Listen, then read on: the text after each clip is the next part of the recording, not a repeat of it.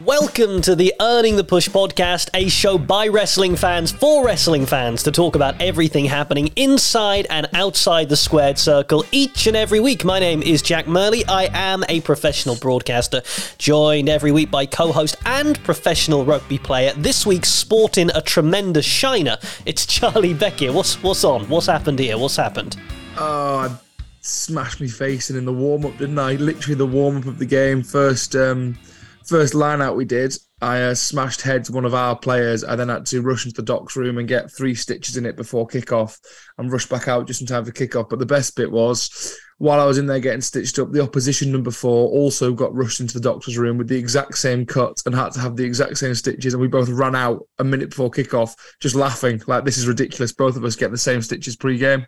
What is remarkable is you did get, and I don't know who took it for you, but you owe them a debt of gratitude. You got a badass photo of this with like the blood trickling down Foley style, and everyone's going... it's a good one, isn't it? It's a good one. The funniest bit was one of our players, Tom Hudson.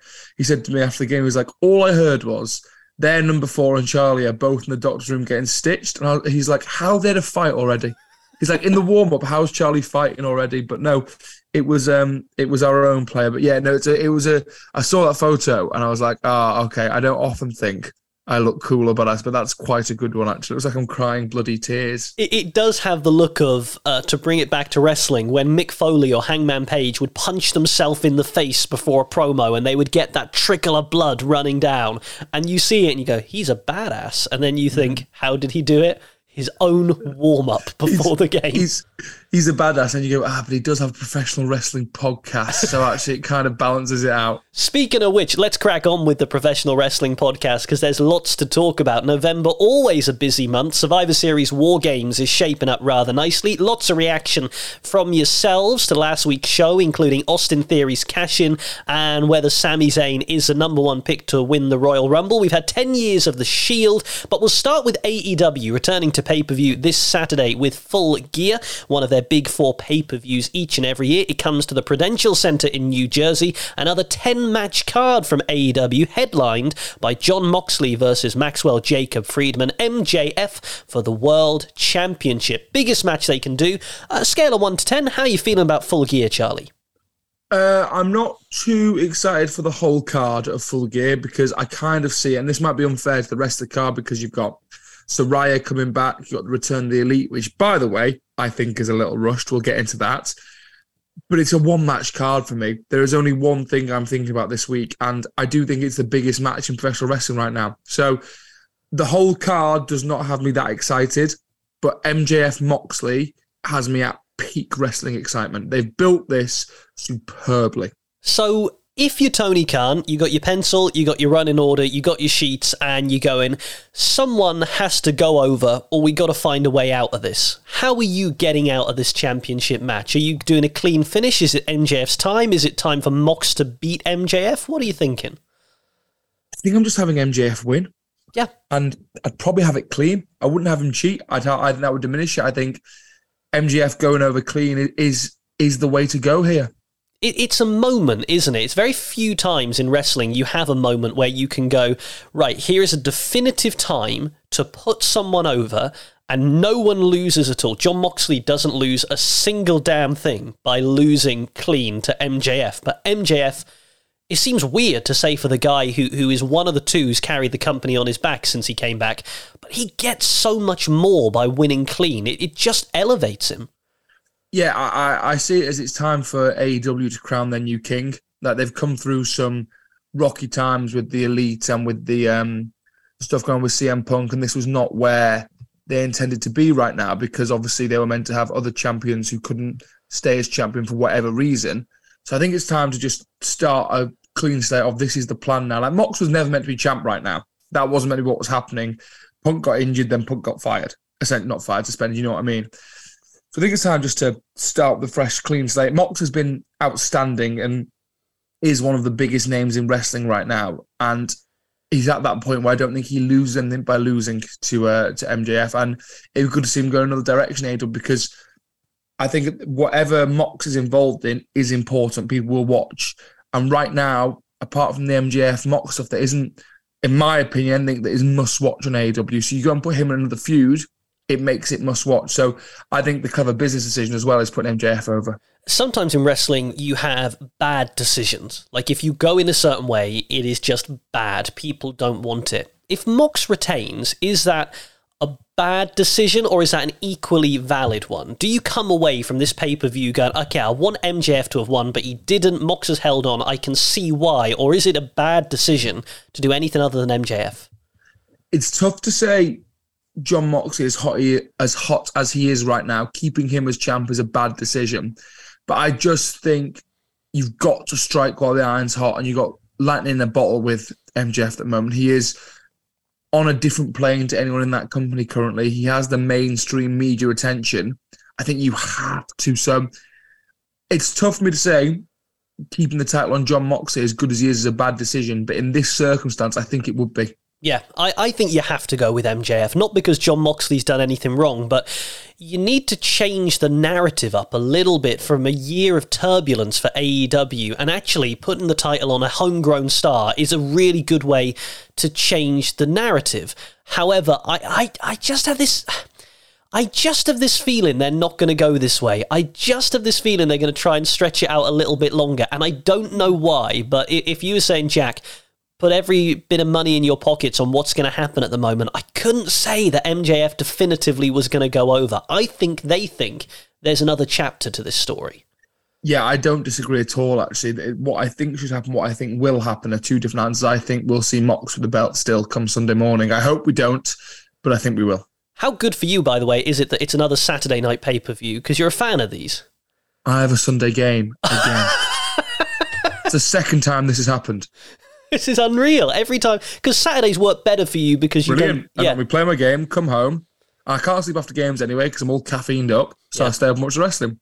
And now, for the second time this season, it's a big Saturday pay-per-view, and I've got a Sunday game. Someone out there is having a right laugh at my expense. Tony Khan, he's checking the championship fixtures. He's thinking, when's the NFL? Imagine if Tony Khan was checking the championship fixtures just to mess with me. He's going, right, NFL here. Okay, we can't run it there. Amtil are playing on this day. We can't clash with that. We're going to have to go Saturday, lads. We're going to have to book it out. What we tend to see in AEW are some big surprises, because they only do the 4 pay-per-views a year. There is no bigger surprise that AEW could spring than a CM Punk return at the moment. Now, given, and we'll talk about this later, that the Elite are coming back at this pay-per-view, if you can get CM Punk back to end this night, do you do it? You put this in our show notes, and I was like, has Jack officially lost his mind? I was like, is this it? Is he off his rocker? And then I've thought about it.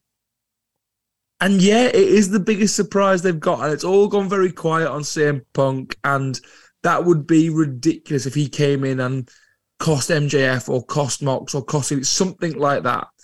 I don't think that will happen, but it would be phenomenal if it did. I'm gonna go down the route of mirroring here for AEW. Here's my prediction. Don't put any money on it. It's not gonna happen, but I'll look like a miracle worker if this does happen.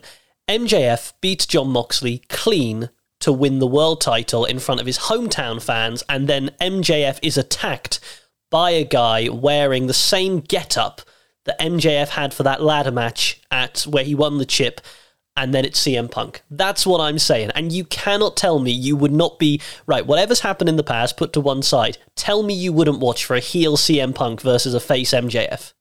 Oh, of course I would. That would be print the money. Print it. I just don't know if it'll happen, but I can't. I want it to now. Now you've pitched it to me, I want that. Okay. Immensely. Yeah, well, I think it should happen. And TK, if you're listening, because we know you check when Charlie's fixtures are, then make sure you book that angle. I think that would be immense. The rest of the card, as you said, there's plenty on it. The Elite are returning to take on Death Triangle for the Trios Championship. Saraya makes her return to the ring to face Dr. Britt Baker, DMD. Luchasaurus and Jungle Boy will try and end their never-ending feud in a steel cage match. The Acclaimed take on Swerve in Our Glory for the AEW Tag Team Championship. And there's a 4-way match between Bryan Danielson, Claudio Castagnoli, Sammy Guevara, and Chris Jericho for the Ring of Honor Championship. On paper, this looks stellar. Why aren't we feeling it? I think because we know these long AEW pay-per-views take it out of you. So I don't get excited seeing 10 matches on AEW pay-per-view cards anymore because they're just soul-destroyingly tiring to watch. They're a marathon, and you can't watch it in one sitting. I just can't. So I think I see 10 matches and I go, again? Now, it obviously isn't affecting their pay-per-view buys. It's not affecting their business, but for me personally, and how I like, everyone knows, listen to this, I like my pay-per-views 3 hours and under. I like the NXT model of shorter the better, 2 hours, 40 minutes, give me 5-6 good matches, and I'm happy. So this isn't really my jam of how I would run a pay-per-view, but we will see how it goes. So let's talk about the Elite. They return to take on Death Triangle for the Trios Championship. On paper, this is huge. This is the Young Bucks and Kenny Omega coming back to take on Pac, Rey Fenix, and I can't remember what we call him now. Pento del Miedo. Pentagon. The big man in the mask. Yeah, for all intents and purposes. Penta. You said earlier, not keen. Or not how you'd have done it. Tell me more. Well, it just seems to have gone from really cryptic video teases where we literally were talking like, what's going on? Like to, they're back in a week. And it was like, was that quick, was it? They're just back. Right, okay. Also, this will be an unbelievable match. Imagine this match with some build. Imagine this with a few weeks. I was just like, I woke up on Thursday morning to see that and I was like, right. No more teasing. They're just back, and it just kind of fell a bit flat for me. I think and look, we'll have to see how it plays out, and they are going to absolutely tear the place down. But I was intrigued by the idea there might be something more driving the Elite than just wanting those Trios Championships back. Now, let's not do what wrestling fans do. This is part one, probably, of a long storyline, knowing Tony Khan. But I have to say, and we never had it explained. So we never had on TV them say they've been stripped of the titles because of a backstage brawl. And now maybe they couldn't for legal reasons, but we never were told why they've gone. We were never told why they didn't have the belts anymore. And now they come back and they got a title shot. And it's it feels like we got story missing here. I don't quite understand. Yeah, it all seems a bit rushed. And again, fill in the gaps with your own knowledge. If you haven't got it, tough on you. It's what we have said we have issue with AEW all in one place here. Yeah. It's a summary of all the things that we find. And look, at the end of the day, it's going to deliver because AEW always delivers. And what I'd hate is for people who listen to this podcast to go, they're always down on AEW. We're really not. We think competition is the best thing for the industry. We think AEW gives us another thing to be talking about. But it just sometimes feels like I'd forgotten Luchasaurus and Jungle Boy were still feuding. That's another one. Yeah, and let me go on record that the actual wrestling delivered at Full Gear this weekend will be stellar. It'll be some of the best you'll see. These matches are going to be unbelievable. The Ring of Honor 4-way is going to be sensational. For the wrestling, I just don't know if the stakes are built enough and explained enough at the moment, AEW. That steel cage match should be great. I'd completely forgot that was happening. Yeah. We haven't seen that on telly for weeks. Let's talk about the stakes then, because I do want to touch on this 4-way match for the Ring of Honor Championship. If you were going to try and make that title feel prestigious, this is what you do. You put Claudio Castagnoli, you put Bryan Danielson in there, you put the belt on Chris Jericho, Sammy Guevara is a little bit of a spoiler, and this is what you go with.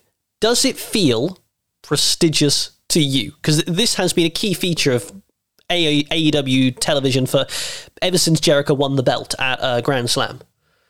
It doesn't, and that's not AEW's fault. I don't think they could have done any more to build this. I just can't buy into being invested in the Ring of Honor title because I've never really watched Ring of Honor apart from when people go, you must go and watch this match from Ring of Honor in 2010. You go, okay, I'll go on YouTube and find it. Apart from that, so I've never watched week to week of it, Ring of Honor. Why am I investing in the Ring of Honor Championship for the fact, except that Jericho's telling me to? Well, I'm not. So they couldn't have done any more to build this. I'm not invested. It's almost like being like, I will watch a big UFC match, but I'm not that invested in who wins because I'm not a massive UFC fan. I like it now and again. I'm not a massive Ring of Honor fan. I like wrestling. I like MMA, but I don't watch it religiously. I don't know the history of it. I don't know why it's important that Jericho wins the Ring of Honor title. I know why it's important Roman Reigns regains and retains the Universal title because I've watched him. So it's not AEW's fault. I just haven't watched Ring of Honor. Yeah, it's a really, really difficult one because we've nailed our colours to the mast on this. We know other folks disagree. Let's talk about two things I think are going to be great. I think the whole card, wrestling wise, is going to deliver. I think there's no doubt about that. Saraya, I'm so happy for her. I mean, whatever you think of the build to this, I just think for her to get this moment, huge crowd at the Prudential Center, approaching $1 million gate, she gets to return to the ring, she gets to live her dream again, and she gets to do it on pay-per-view in front of a sold-out crowd. For her personally, I just think that's going to transcend wrestling. This is where wrestling is more than stories build. This is just great for her, the person. Yeah, absolutely over the moon for Saraya. It's a big one for English wrestling as well, for UK wrestling. One of our huge stars is back, so big win for us. I think putting her with Britt Baker is a genius move. She's so good in the ring. She's their biggest star. I think Saraya has to go over. She has to win this. All you hope is if she is 70% as good in the ring as she was when she was Paige at her peak in WWE, we'll be lucky and we'll be getting great matches. So I'm excited for that. That'll be brilliant. And just like you say, excited for the wrestling, excited for the industry, over the moon for the person. And then let's talk finally about the Acclaimed, who I think if MJF is the best thing on AEW television, the Acclaimed are a very, very close second. And I thought they delivered in their segment with Swerve in Our Glory, their little music rap battle. They just continue. If we go to this AEW event in London, which we're going... What do you mean if? Shall we talk about this? Because this is incredibly exciting. I'm amazed they haven't announced where it is yet. Yeah, because if anyone thinks it's anywhere but Craven Cottage, they're a muppet. I mean... Surely. Well... He owns it. He owns it. I know. I could... That'd be like having an unbelievable holiday home on the south of France and going, we're going on holiday to the south of France, kids, and getting there, and you've decided to spend loads of money to stay in a house 4 houses down. Yeah, no, I think you're probably right. I think you're almost certainly right. I could see him booking like a historic venue. You know what I mean? I could see him like somewhere with a load of wrestling history in London. I could see him doing that. But the simple thing to do is do it at Craven Cottage. That is going to be the shot in the arm AEW needs at the moment. And to go back to my point, when we go to see that, one of the acts we're going to be looking forward to seeing now is the Acclaimed. We want to scissor everyone around us. They've got that lightning in a bottle. Yeah, they are just so hot at the moment. Like to quote Zoolander, so hot right now. They are lighting up. They have built themselves brilliantly. They're brilliant out the ring, brilliant in the ring. Homegrown AEW talent. Yeah, they are huge, huge stars for AEW. And in a packed tag team roster. Imagine a tag team roster that has FTR, the Lucha Bros, has the Young Bucks, all these huge dream teams. Imagine being the best team in it, and 18 months ago, no one had really heard of you. It's huge, huge prestige to these boys. And you're doing it in a pandemic as well. So final thought on this, not cheap, cost of living crisis, everyone's affected by this, but if you've got money to spare, are you spending it on this pay-per-view this weekend? Yay, or give it a miss? Yes, because I have to see MJF versus Mox. I have to see that.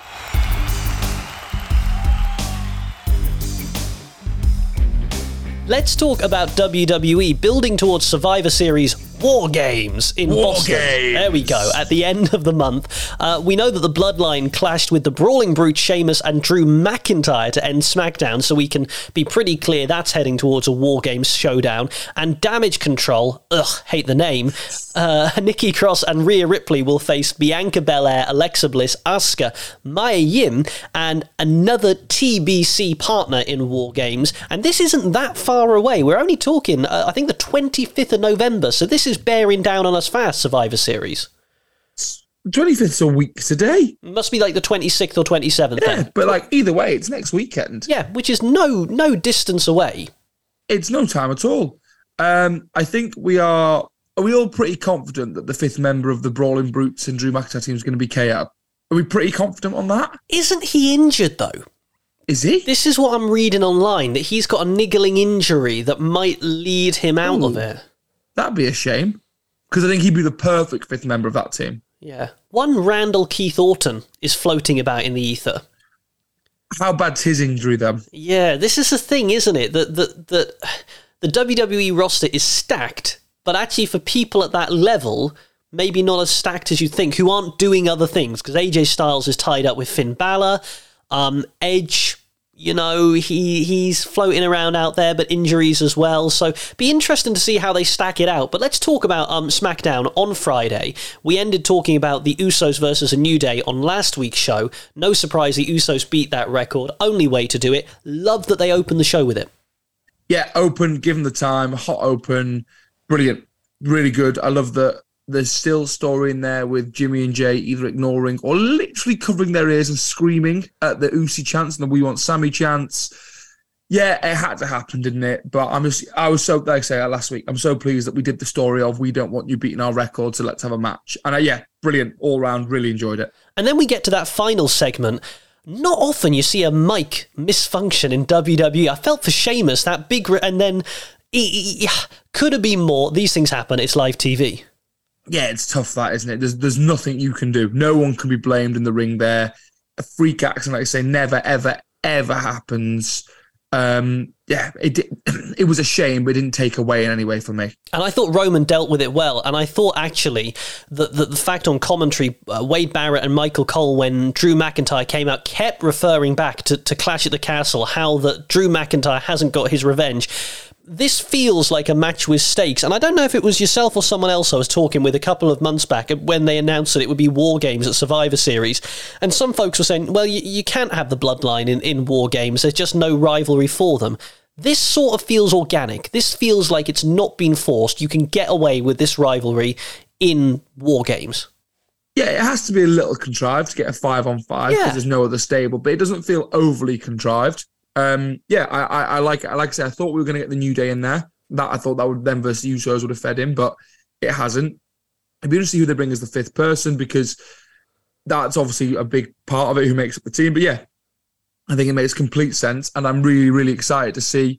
As much as I loved NXT War Games, to see our real top end elite talent in War Games, and I bet they're excited. I bet these guys are excited at the chance to compete in War Games. You mentioned the New Day. Haven't heard about Big E for a little while. Fifth member?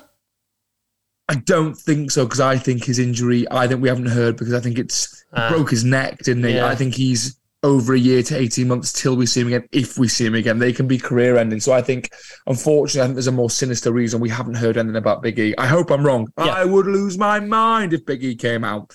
But I think it's because I think he's having maybe a tougher recovery than we thought. And let's be honest as well, we send our best to him. This is what wrestling's about. It's about speculation. It's about trying to work out who that fifth member will be.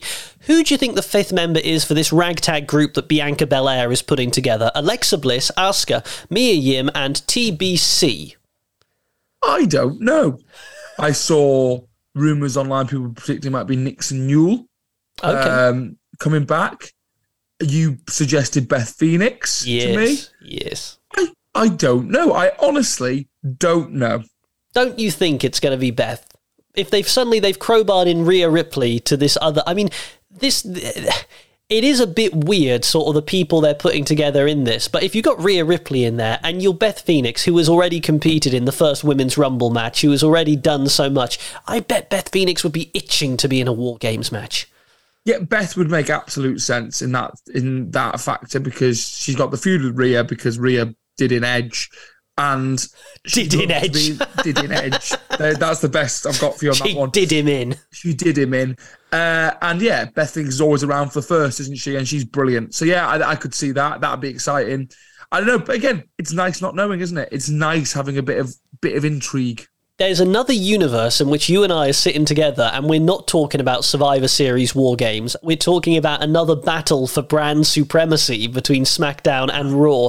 How nice does it feel not to have a Survivor Series when you're going in with red T-shirts versus blue T-shirts in a battle for T-shirt dominance?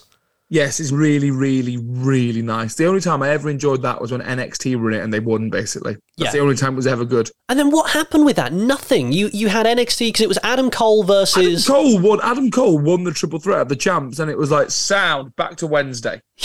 Yeah. Thanks, lads. Good effort. Back to your little developmental centre. Off you pop, fellas. You've just dominated the main brand, but off you pop. That was such an exciting time for WWE, wasn't it? That time when it looked like NXT were absolutely going to be treated the same way. It was when they got stuck on the flight back from Saudi, didn't they? So they had to call an audible. NXT invaded SmackDown. Yes. And that was one of the best shows ever because Triple H was the head of the NXT invasion. It was just brilliant because there was the roguish SmackDown superstars were there because it's the lads who hadn't got to Saudi. So there was like Curtis Axel defending SmackDown. It was like if you guys all got caught somewhere and they were like, don't worry, the water boy's here to defend your honour. We've got Lynn from the club shop. She's here. God bless you, Lynn's out there. But that shows, again, so we're not talking about it and we're grateful for it, but just talking about that shows how brand supremacy stories can be really good. They can deliver if you build them right. If you have brands that are strong in their own brand. NXT was such a strong brand, it didn't cross over with anyone else. SmackDown and Raw aren't strong brands because they just pop over onto each other's show all the time. So that was why that worked. Yeah. NXT, you were so sure who NXT stars were, why they were fighting for NXT, and it just made sense. Back to this fifth member. I'm just throwing names at you now. Cody Rhodes. Again, he tore his pec off the bone. Do you understand how injuries work? Yeah, couple of paracetamol, a few plasters, you're fine, right? These aren't big things. The fact that he wrestled with that made me stop thinking I knew how injuries worked. I also think John Cena has ruined what we expect time for rehab to be. Because he comes back in like 3 weeks from a 6-month injury. That 2008 Rumble return. Yep. Has ruined wrestling fans' expectations of how long serious injuries take to recover from. Well, he ripped his pec clean from his bone, I think, didn't he? The 2008 No Mercy, and then he's back at the Rumble. So that was 4 months, maybe? Yeah, that was bonkers. So Cody's been gone for how long? Yeah, about the same, but I'm not signing off on Cody Rhodes coming back this weekend. It's got to be someone.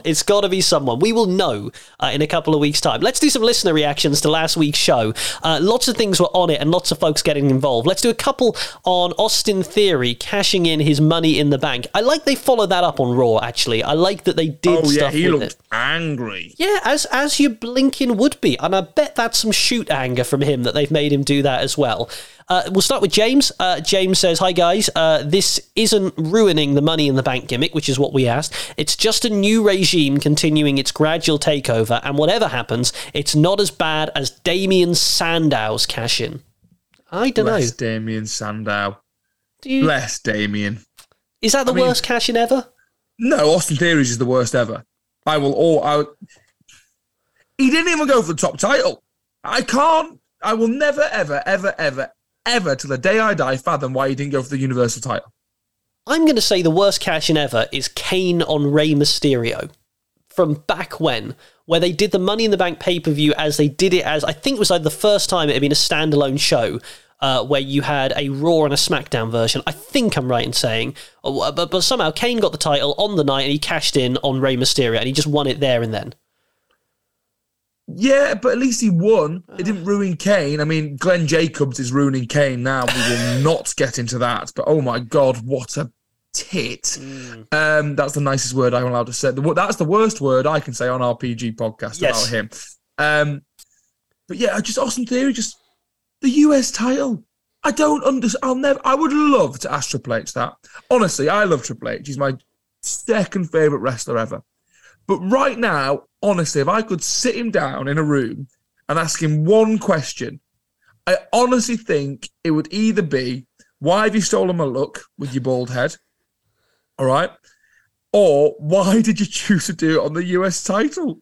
And then he would say, aren't you the guy that cut yourself open in the warm-up? And you'd say... Hey, I'm asking the questions here, Hunter. You'd say, point taken, Triple H, I'll see myself out. It will always confuse me, is what I'm saying. I think that will always be why it was the worst, because it was just so stupid. Darren says Theory was Vince's project, not Triple H's. I would have had Theory take the NXT championship. At least that feels like a world belt, as the US and the IC titles just undermine the goal of what the Money in the Bank is about, which is essentially... Oh, Darren, where did you get that idea from? Yeah, this is the Sorry, thing. I'm now attacking our listeners. He's gone Darren, heel. I agree. Great idea. I also had the same one. Brilliant. That is what I would have done. It's just bonkers. I mean, what you can't get past is how stupid it is to not do it for a world title. You can accomplish every storyline goal you want, Just have it be for the world title. Carla, talking about the Usos versus New Day, says, by the by, I love how Sami has morphed into a babyface, and if he doesn't get a big match at WrestleMania, I will be disappointed. Is it wrong that I expect him to win the Royal Rumble? What do we think? Right now, gun to my head, there isn't a better option. She says, by the way, she says, I kind of hope he wins a Rumble, but that is dreaming. Just imagine that storyline. Imagine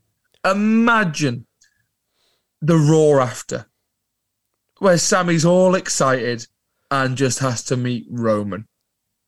What if is there a situation where Sami can accidentally win the Rumble?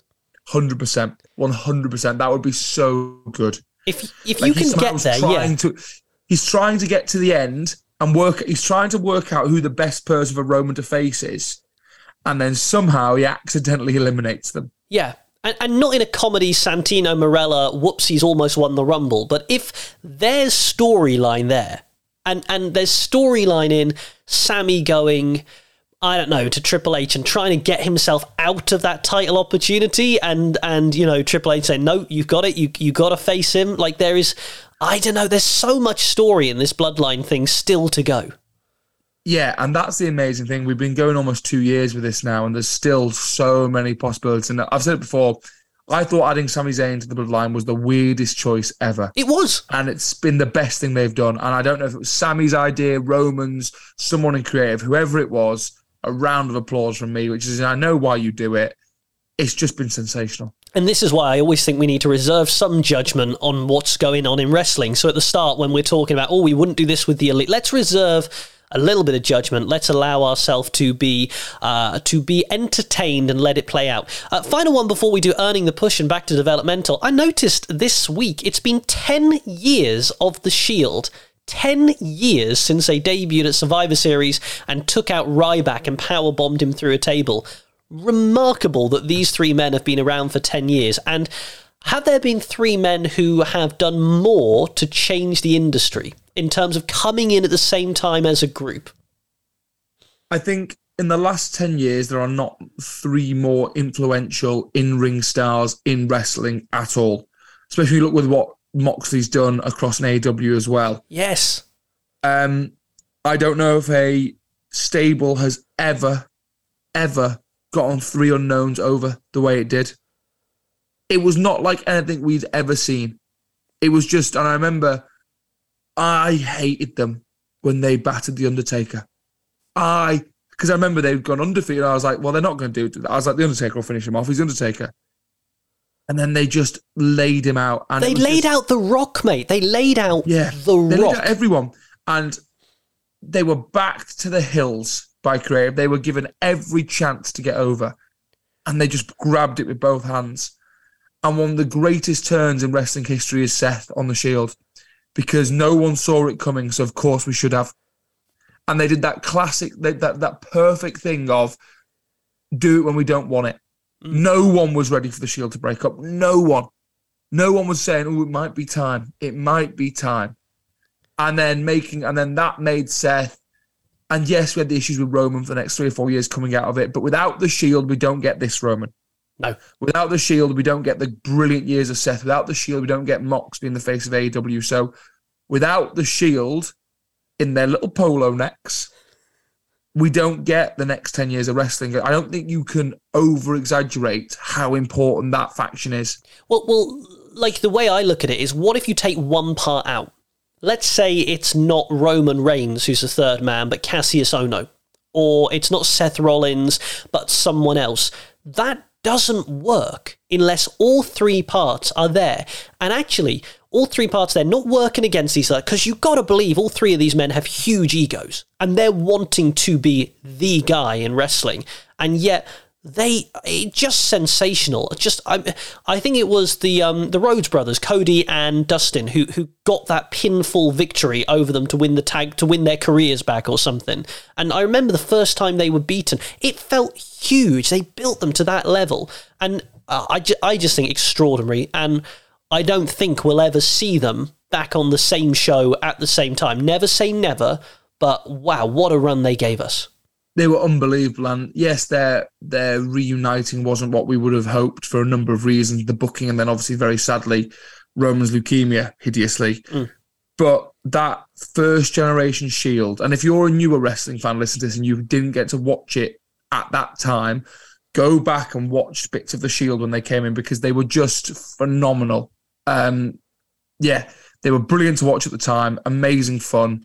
And what they've done now, still 10 years later, we are still reaping the rewards of the Shield. Yeah, go and watch their matches with the Wyatt family. Go and watch their matches with Team Hell No, and I forget who the third man was at that TLC when they had their very first match with them. May have been Ryback, could be wrong on that, but yeah.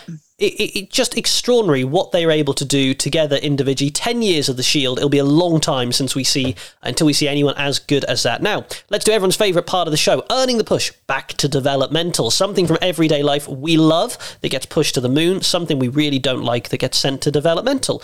First or second, Charlie? I'll go first this week. Go for it. Both mine are sport related. Okay.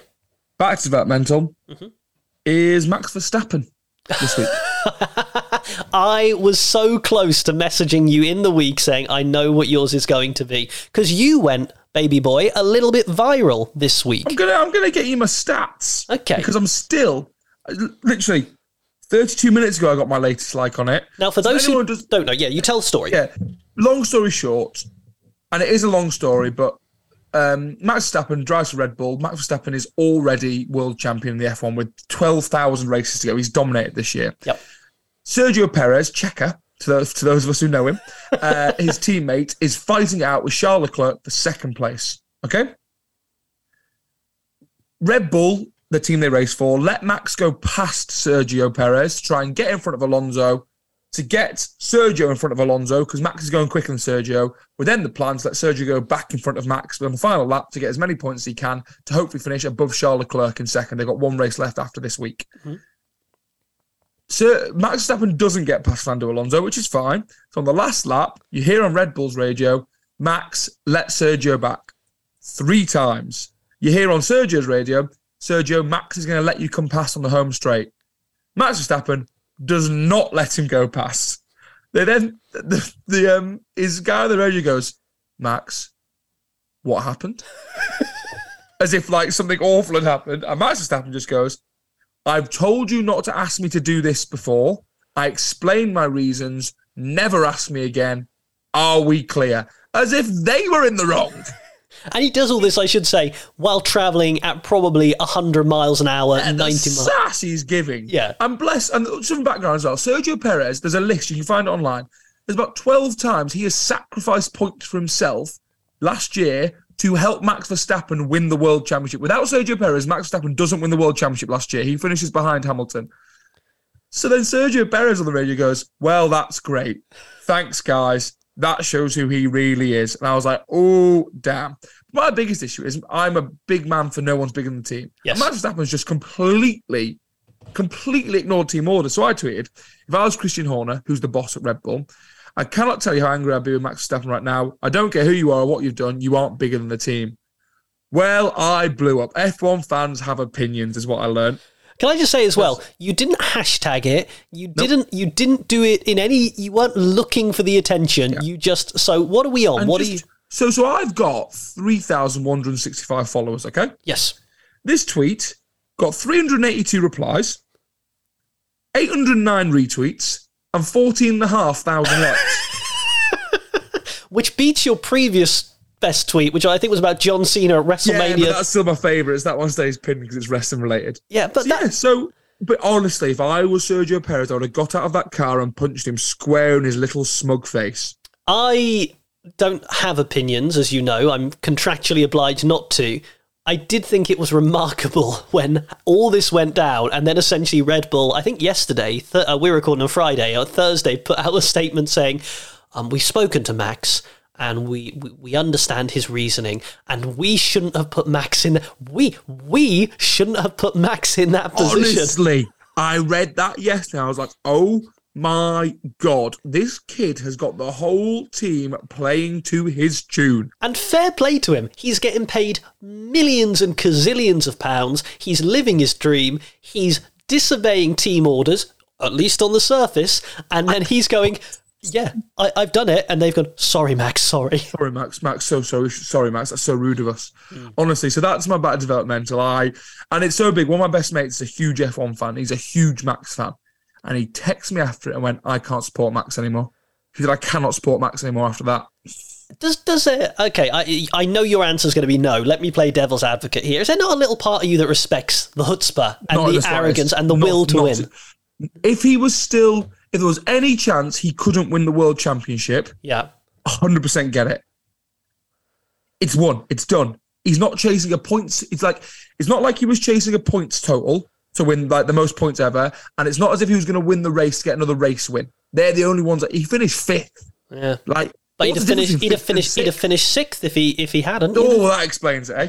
I'm just teasing. I know how you feel, and look, I don't disagree. So Max Verstappen, it will be gutted to hear he's been sent back to developmental this weekend with Abu Dhabi, and earning the push are the Red Roses, England women rugby union team. Obviously, I have my links with my sister being one of them. She didn't go to the World Cup, unfortunately, but they lost the World Cup final in some of the most heartbreaking circumstances I've ever seen on Saturday morning. I was up at 6 watching it. I won't bore you with the details, but just heartbreaking loss.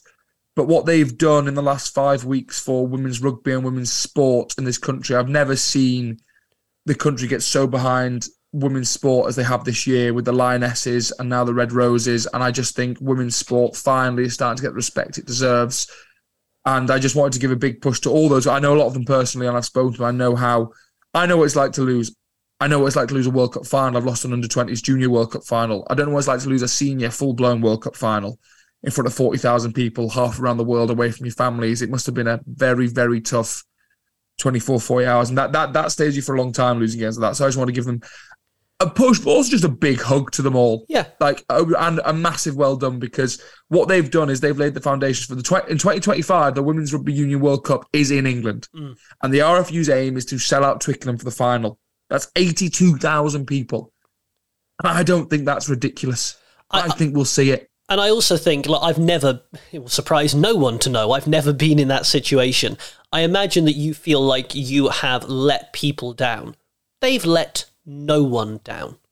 In sport, you have to have a winner and you have to have a loser. That is the way it is. But you have let no one down by getting to the final, playing your hearts out for 80 minutes, doing it down to 14 players, and also the 15th player who was sent off is going to be feeling all sorts of things as well. They have not let anyone down. It is just sport, and they have been magnificent representatives, not of women's rugby, but of rugby, period, and how you should conduct yourself. So I would absolutely agree with you on that. They are absolutely amazing. Shall I do mine? Yes, please. Back to developmental is Winter in the Garden. It's rubbish. Yes. Oh my God, I had it last Friday. I had to do, the last mow of the lawn for winter, where you've let it go a little bit too long, and it was a nightmare. Terrible time in the garden. You grow things, they come up, they instantly get battered by the wind and the rain, and they die. Leaves everywhere. Yes, you can get some colour in it, but winter in the garden is going back to developmental. And my earning the push, I think, I'm going back and forth on this, but I think I'm going with this, is The Crown. For how terrible, in my opinion, it is as a show. Right, so I've never watched it. Right. I know the latest series is out because I was in the bedroom the other day, I think doing the washing. Yeah. And I heard from our study, so my better half has an incredible talent to be able to do two things at once. She can work and have background telly on. I can't do it. I get too invested in what's on the telly. Yeah. And I heard from the office what could only be described as absolute filth and porn. Right. I was like, is she listening to a 50 Shades of Grey and forgotten she hasn't got her headphones in? I was like, what is going on? So what she was doing, she was watching the latest series of The Crown. Yeah. And it's when Charles and Camilla's letters are released publicly. Yeah. But I was just so confused with what was happening. So that's been my experience with The Crown the last week. What I can't deal with is the exposition. And for people who don't know what exposition means, it's the bit in a script where they have to tell you things to move the story along. The amount of it in The Crown is absolutely jaw-clenchingly terrible. So someone will sit, and no one talks like this in real life, so they'll say something like, So Charles and Diana, you really want to divorce? Don't you know what divorce did to our family, like with King Henry VIII when he divorced his two... It's that level of like, exposition. And Charles goes, no, I'd rather behead her like Henry did. There's one bit where they're talking about Boris Yeltsin, the former Russian president. He wants a state visit, and the Queen has to say to him, before we can discuss this, we must talk about the Romanovs, who, as you know, were my great-grandmother's cousins who were executed by Russians in World War I. And you're thinking, geez, Louis, no one find a subtler way to tell that story. I mean, it was WWE hit you over the head with a hammer level of storytelling, but it's so bad I now can unsee or unhear that exposition. So I think so bad because it's good. And look, they're doing fine without my endorsement. The Crown has to go get the push for me, I think. I always wonder how much censorship the royal family have over it. None. Do you think? No, because they say at the start of it, look, this is elements are true, but mostly this is fiction, and there are some bits which just didn't happen, and they're just guessing with. Like when the Queen had superpowers. Yeah. What I will say is the woman who plays Diana, I don't know her name, is extraordinary. She is extraordinarily good. You believe it's her. So, look, that is enough of all the non-wrestling stuff. Let's bring it back to wrestling. Charlie, Full Gear this weekend. I'm going to push you on this. Does CM Punk appear? I say yes, sir, he does. I say nay, sir, he does not. Okay, well, on that note, we will know by this time next week. Your opinion's always welcome and encouraged. He is Charlie_Beckett on Twitter. I'm Jack_Murley. If Twitter's still around. Yes. Twitter might not be here anymore, so if you don't find us there, we'll have to find a new way for you to contact us. You'll have to find us on Instagram, or we'll give out our addresses and you can come post. Slide. Oh, imagine if we started getting postcards. Letters on answers on a postcard, please. We'll have to go old school. We'll have to, everything old is new again. We'll have to say rate, review, and subscribe to the podcast and send free post. And fax us. Fax us your thoughts. You joke, but the way the world is at the moment. Anyway, look, you will find a way to give your opinions and let other wrestling fans know about what we do. But for now, on behalf of Charlie and myself, we are out of time. We'll see you again on Earning the Push next week. But until then, goodbye.